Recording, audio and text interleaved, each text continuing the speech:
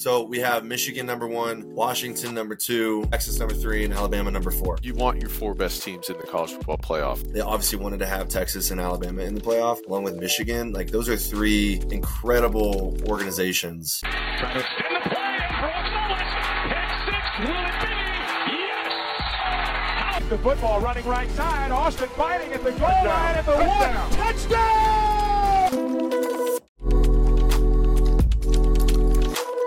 What is up, everybody? This is a Snap to Whistle podcast. I am your host, Brooks Ellis, with my co-host, Austin Allen. Oh. What's up? Here we go again, baby. Episode Back 5, baby. Chopping it up. Building up a library. Austin, what are we talking about today? Today, we will be talking about a plethora of things where I think the biggest hot topic, button, issue, item on the agenda is the college football playoff and the top 4 that came out this morning, which blew my mind, number 1. Then also a lot of things going on with Arkansas football. Bob Petrino came in, and then we're going to kind of use that gateway into what college coaches kind of look for in players and what Bob Petrino kind of looks for and expects out of his players, staffs, assistants, and how to make them, be great. And I think we'll kind of dive into those topics and see where it lands. Just kind of chopping it up. Chopping it up, baby. Let's do it. I'm in my 3rd different place, as you can tell, since starting the podcast. It's been a chaos for the past month, but we're finally settled. It looks dynamite. The background's dynamite. I love right it. there. I can't wait for you to see it next week when you come in. I can't wait. All right, let's start it off. College football playoffs, top 4. Okay. Initial thought. What was your initial thought? What did you think? You go first. Mind blown was my initial thought. Mind blown. How do you keep a undefeated Power 5 conference champion out of the initial 4? How do they go from number 4 to 5 while a Big 12 champion? Florida State, what are you talking about? So we have Michigan number 1, Washington number 2, who's number 3, Texas number 3, and Alabama number 4. The big issue that Austin's talking about, Florida State was left out, even though they're undefeated and conference champions, which usually never happens. Usually the undefeated team always gets in. And so you think that's crazy? I think that's crazy. I don't understand. Personally, I get it because Jordan Travis for Florida State's hurt. That obviously changes the dynamic of their team. He's the best player on their team. Tate Rodemaker Jr., 4-year junior, he had a concussion, so he was out for the ACC championship game, but he would have been back in time for the college football playoff, and they still go out, put on a defensive masterclass performance with their 3rd-string true freshman quarterback who has never played a snap in his life, and they're still able to go out there and do what they needed to do to win the ACC championship. I mean, I think what they showed defensively, that team could match up with anyone in the country, and I just kind of put myself in the position of the players where, they did everything that they were supposed to do. They beat LSU first game of the year at a neutral environment. They beat Clemson on the road. They did everything that they possibly could, and they still get left out of the playoff. How do you, as a head coach, how do you go back into the team meeting or at the beginning of the year next year and say, hey, here's what we got to do, here's what we got to achieve to be able to make the playoff? And they do all those things and now are still in a New Year's Six Bowl instead of the Final Four. Could you imagine if you were on that team, that feeling you'd have of you hit every single one of your goals and you still, now what are you playing for? A Peach Bowl trophy or whatever bowl they're in instead of the opportunity to win a national championship? What are your thoughts? Still, some things are just out of your control and you just got to go with it, I think I understand. I look to strength of schedule. First of all, I didn't watch Florida State at all this year, so I have no idea what they look like. But comparing an SEC schedule to the ACC it's incomparable. I think the SEC gauntlet is unlike anything else in college football. And what the SEC has done for the past 20 years in college football, I think that has granted them some more leeway, for a 1-loss game at the beginning of the year in which they didn't have a quarterback settled in than an undefeated Florida State team who lost their quarterback, who had a quarterback that still played well, apparently. But I looked at the strength of schedule rankings, and Florida State had the 55th ranked strength of schedule compared to Alabama's number 5. And I don't blame them. I think you got to put the four best teams, because they've put a Cincinnati, they've put a Notre Dame, they put a Michigan in the playoff that deserved every right to be in there, and they got waxed. And those games were terrible to watch. I hated watching them. There was no competition, right? Because the deserving teams got in, but the best teams at the end of the season were left out because deserving teams were supposed to get in.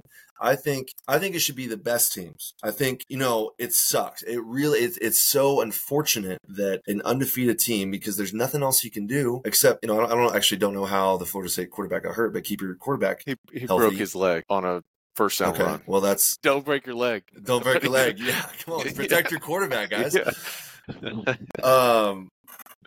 But I just 4 best teams. I think that's going to be it's obviously a business, and so you're going to be the best product for the college football playoff. And this is the last year too, so let's make it count. 4 best teams, let them duke it out.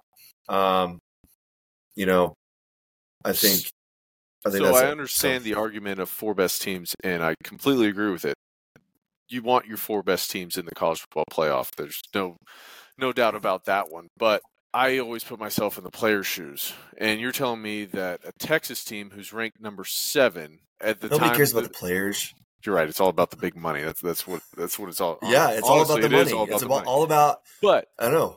How That's does why a Texas team who beats a 9-3 Oklahoma State team who lost to South Alabama early in the year, who's not a top of the line team by any stretch of the imagination? How does a 7-team Texas, 18th ranked Oklahoma State team, and then jump the number 4 team who beat the number 12 team? So if anything, SEC, I get why Alabama. Who's the number 4 team that beat? Florida State beat Louisville, who's number 12 at the time, in the ACC championship game. So Texas beat the 18th ranked team, jumped from 7 to 3. That the math's not mathing in my head of how that happened. Where Florida State, technically on paper, had the better win in the championship game by beating the number 12 ranked Louisville team. So if anything, Alabama should have been the one that went from 8 for beating the number 1 Georgia team to that 3 spot. Florida State should have stayed put at the 4. Texas should have been the one at 5 on the outside looking in, just because if we're going by who you beat, strength of schedule, the everything that everyone's talking about, technically Florida State should be in that 4 spot and Texas should be on the 5 spot outside looking in. Now, do I get that Texas probably currently with the roster that they have with Quinn Ewers still healthy and no one really hurt, are they the better team? Yes. But we will never know, because the whole 4-team playoff, obviously, this was a good thing they're going to 12 next year, because this is the biggest chaos I have ever seen in college football since following it. And I thought the BCS system was bad previously. This is worse, I think, how it ended for Florida State. It's fine. It's fine. The best team in college football is going to win, and that's Alabama. So could have been Florida State. That's true. You never know. That's why a bigger playoff is going to be better.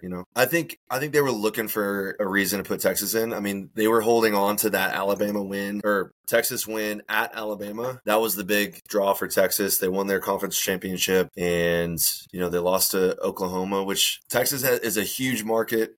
They obviously wanted to have Texas and Alabama in the playoff, along with Michigan. Those are 3 incredible organizations bringing in the big bucks. I think they're just looking for that.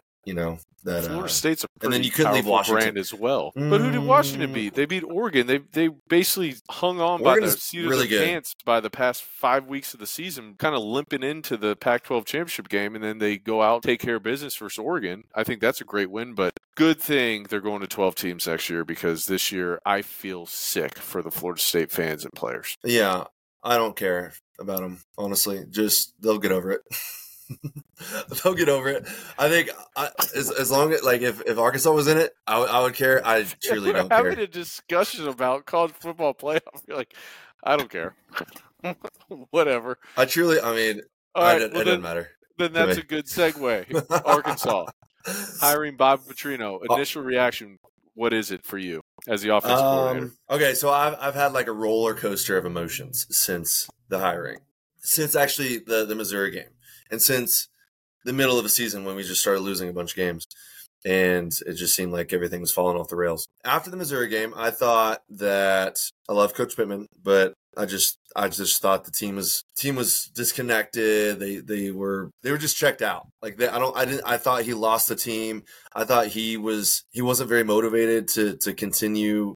I don't know. He didn't have the energy. He just looked so defeated after the season, and that game was just horrendous. And I thought, how can you recover from this? I thought this was it just didn't seem like there was any hope.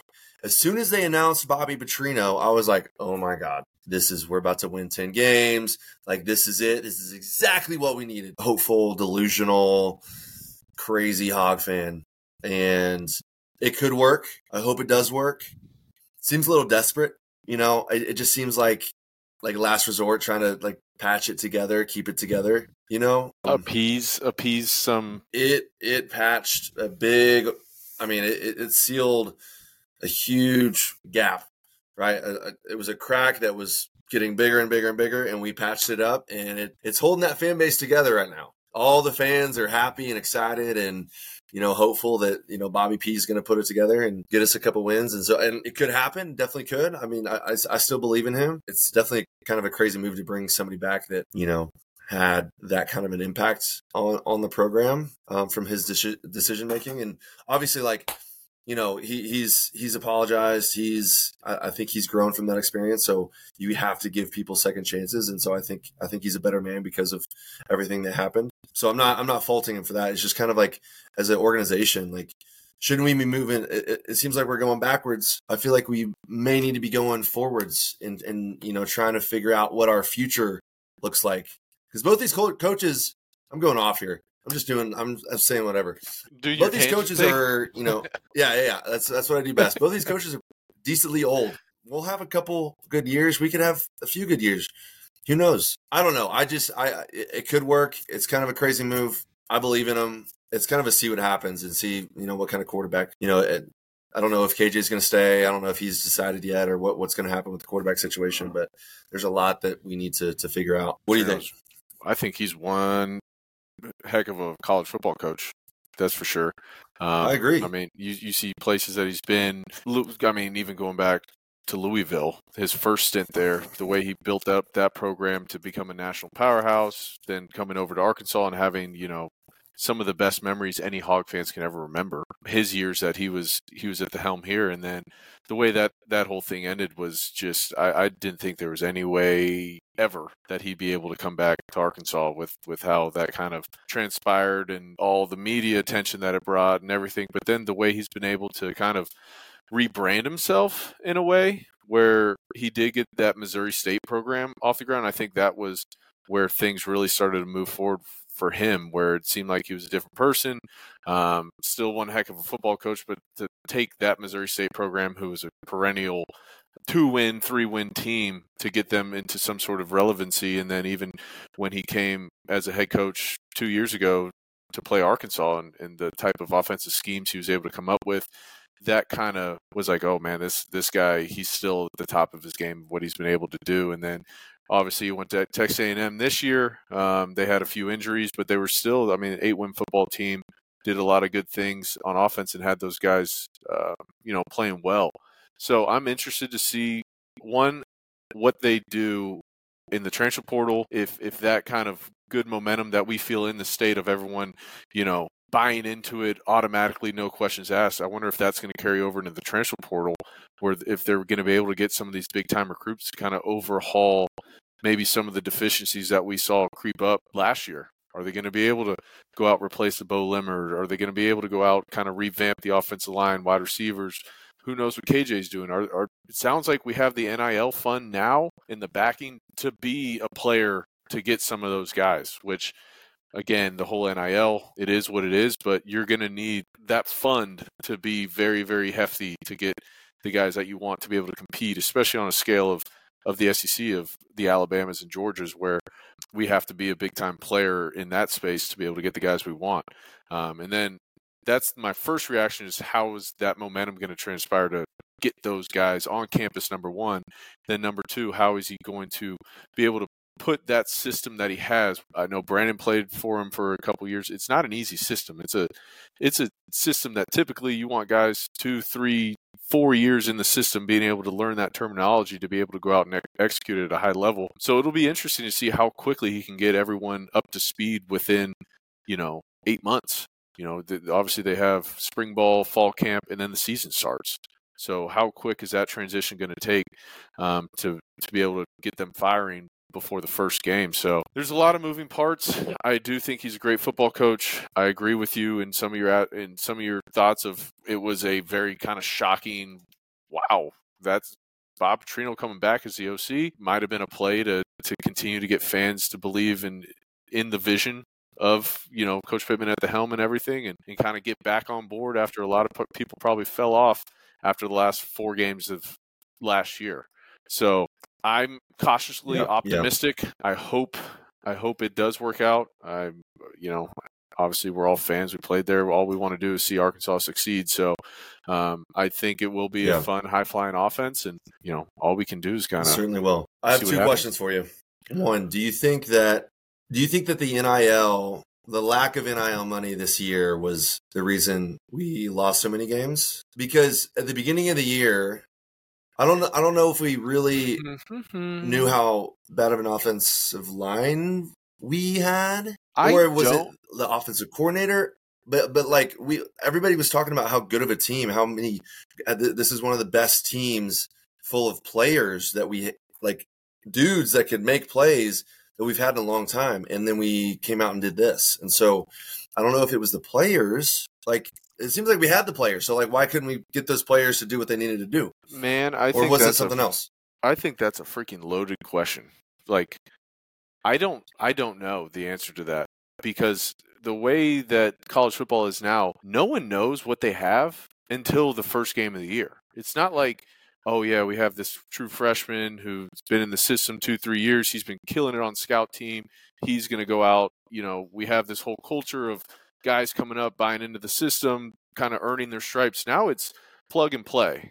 And you really hope that piece that you got in that portal fits. And if it doesn't fit, you could see a year that happened like Arkansas, where we thought we had all these different pieces that were plucking out of that portal to just kind of maybe a square in a round hole. And that's kind of what happens during the years when, you can think all this stuff, but you don't know what anyone else has either. So for us, we might have had a good team, but maybe the Auburn, maybe the Alabamas, everyone else went and kind of revamped their team as well through the portal. No one really, it's really hard to know what you have, I think, now, prior to going out to live reps. So I don't know if it's the lack of money that we had within the NIL, or if, we actually did think we had a great team and, things just didn't go our way. That does happen. I also think there was a little bit of a let go of the rope there when things kind of found some adversity there, hit some adversity early in the year, losing to BYU.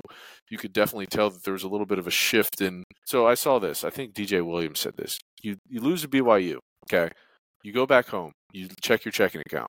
You have $200,000 sitting in your checking account. As a 19-year-old, are you going to we got to get better, or it's, man, I'm set. It is what it is. I got my money. I was going to the frat parties. We were going up on a Tuesday.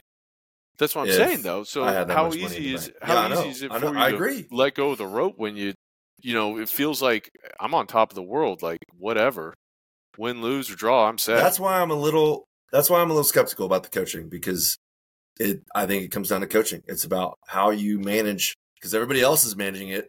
There's good teams in this all over the country, and we were not one of them. And so those teams were obviously able to manage it somehow, or maybe they just had the players or better players that could overcome the NIL distraction. But I think it comes down to how you get your players to focus on winning games instead of how much money they're bringing to the bank. And I agree more. And I'm a little discouraged by the inability of our coaches to do that. So, we'll see what happens this next year. I think everything comes down to coaching. It's got to be, it's the culture that you set. It's the standard that you set. It's how you set. It's how you, what kind of, not rule. You don't want to have too strict rules, but you want to set a standard. And how do you make sure that you're holding people accountable to those standards, and you're not letting people become above the team by doing whatever they want because they're making all this money, or they're obviously the best player on the team, so they can be late to class, but everybody else has to be at class, has to be at tutoring, right? And so I don't know what happened. I don't know anything like that. But I remember on our team, there were a couple guys, I don't know if they were above the team, but it just seemed like they thought they could do what they wanted. And it just kind of, I thought it brought some tension to the team, and you can't, I just don't think you can have that. You need to have a consistent, just like Belichick has. Nobody's above the team.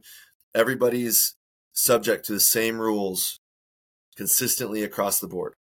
Yeah, but Belichick's team, Patriots have been. Well, yeah. Well, I think that's not the rule. I think that's him as a GM is not bringing in the right players. Jimmy's and Joe's, not X's and O's. You need the dudes to be able to execute the game plan. You need both. You need the structure and you need the dudes. You need that, That's my visual for the night. The pyramid scheme. I'm a pro at the pyramid scheme. I've been targeted by 2 different pyramid schemes in the past month. This is not random. Can we shout out the Fayetteville Bulldogs for winning Offer a Drake state Lindsey. championship last? Offer Drake Lindsey. What are we doing, guys? Let's go. He's a dog. Did you watch the game? I did. I watched on the Arkansas PBS. The dude, that was awesome. Yeah. I mean, did that not just bring It was back great. some of It was the a best great memories game you've ever had in your entire life? Yeah, my dad was sending me pictures and videos, and I miss those days. I mean, you're playing that. I think high school football is the best time. Like, people are like, "Oh, I want to go D1. I want to do this." High school football is truly the most fun, enjoyable time you will ever have playing football. It is strictly you're out there playing for the love of the game, for the school, for the same guys that you grew up playing with, to be able for them to go out there and win a state championship. They'll remember that for the rest of their life. Where once you go, beyond that, it's a business. You are, it's not, we're having a great time, my buddies, it's a business. So the fact that, to see the joy and kind of like how they celebrated after the game and all the post-game tweets and all this stuff, I mean, it brought me right back to, 2011, 2012, and thinking back on those times for us, that was the best moments I can ever remember playing football. Yeah. When the 2-point tuck, scoring that touchdown, the 2-point play in overtime to win it, everyone storms the field. We're dogpiling in the end zone. You just can't beat it.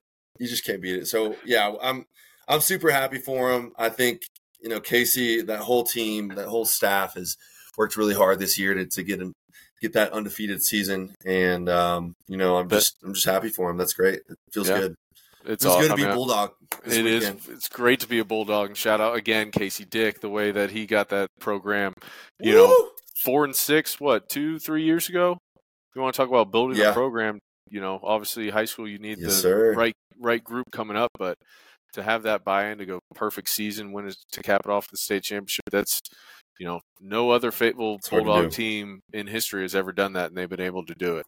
So shout out to them. Yeah, fun to watch. Shout out, proud alum. Proud alum. Yes, sir. Arkansas, throw your boy an offer. Let's go. Let's get it going. Thank you all for listening, for watching. Give us some comments. Give us some feedback. Share this podcast. We want to interact with y'all. We want to hear what you guys want to hear about. And we hope you're having fun. We hope you like the podcast, and we appreciate y'all.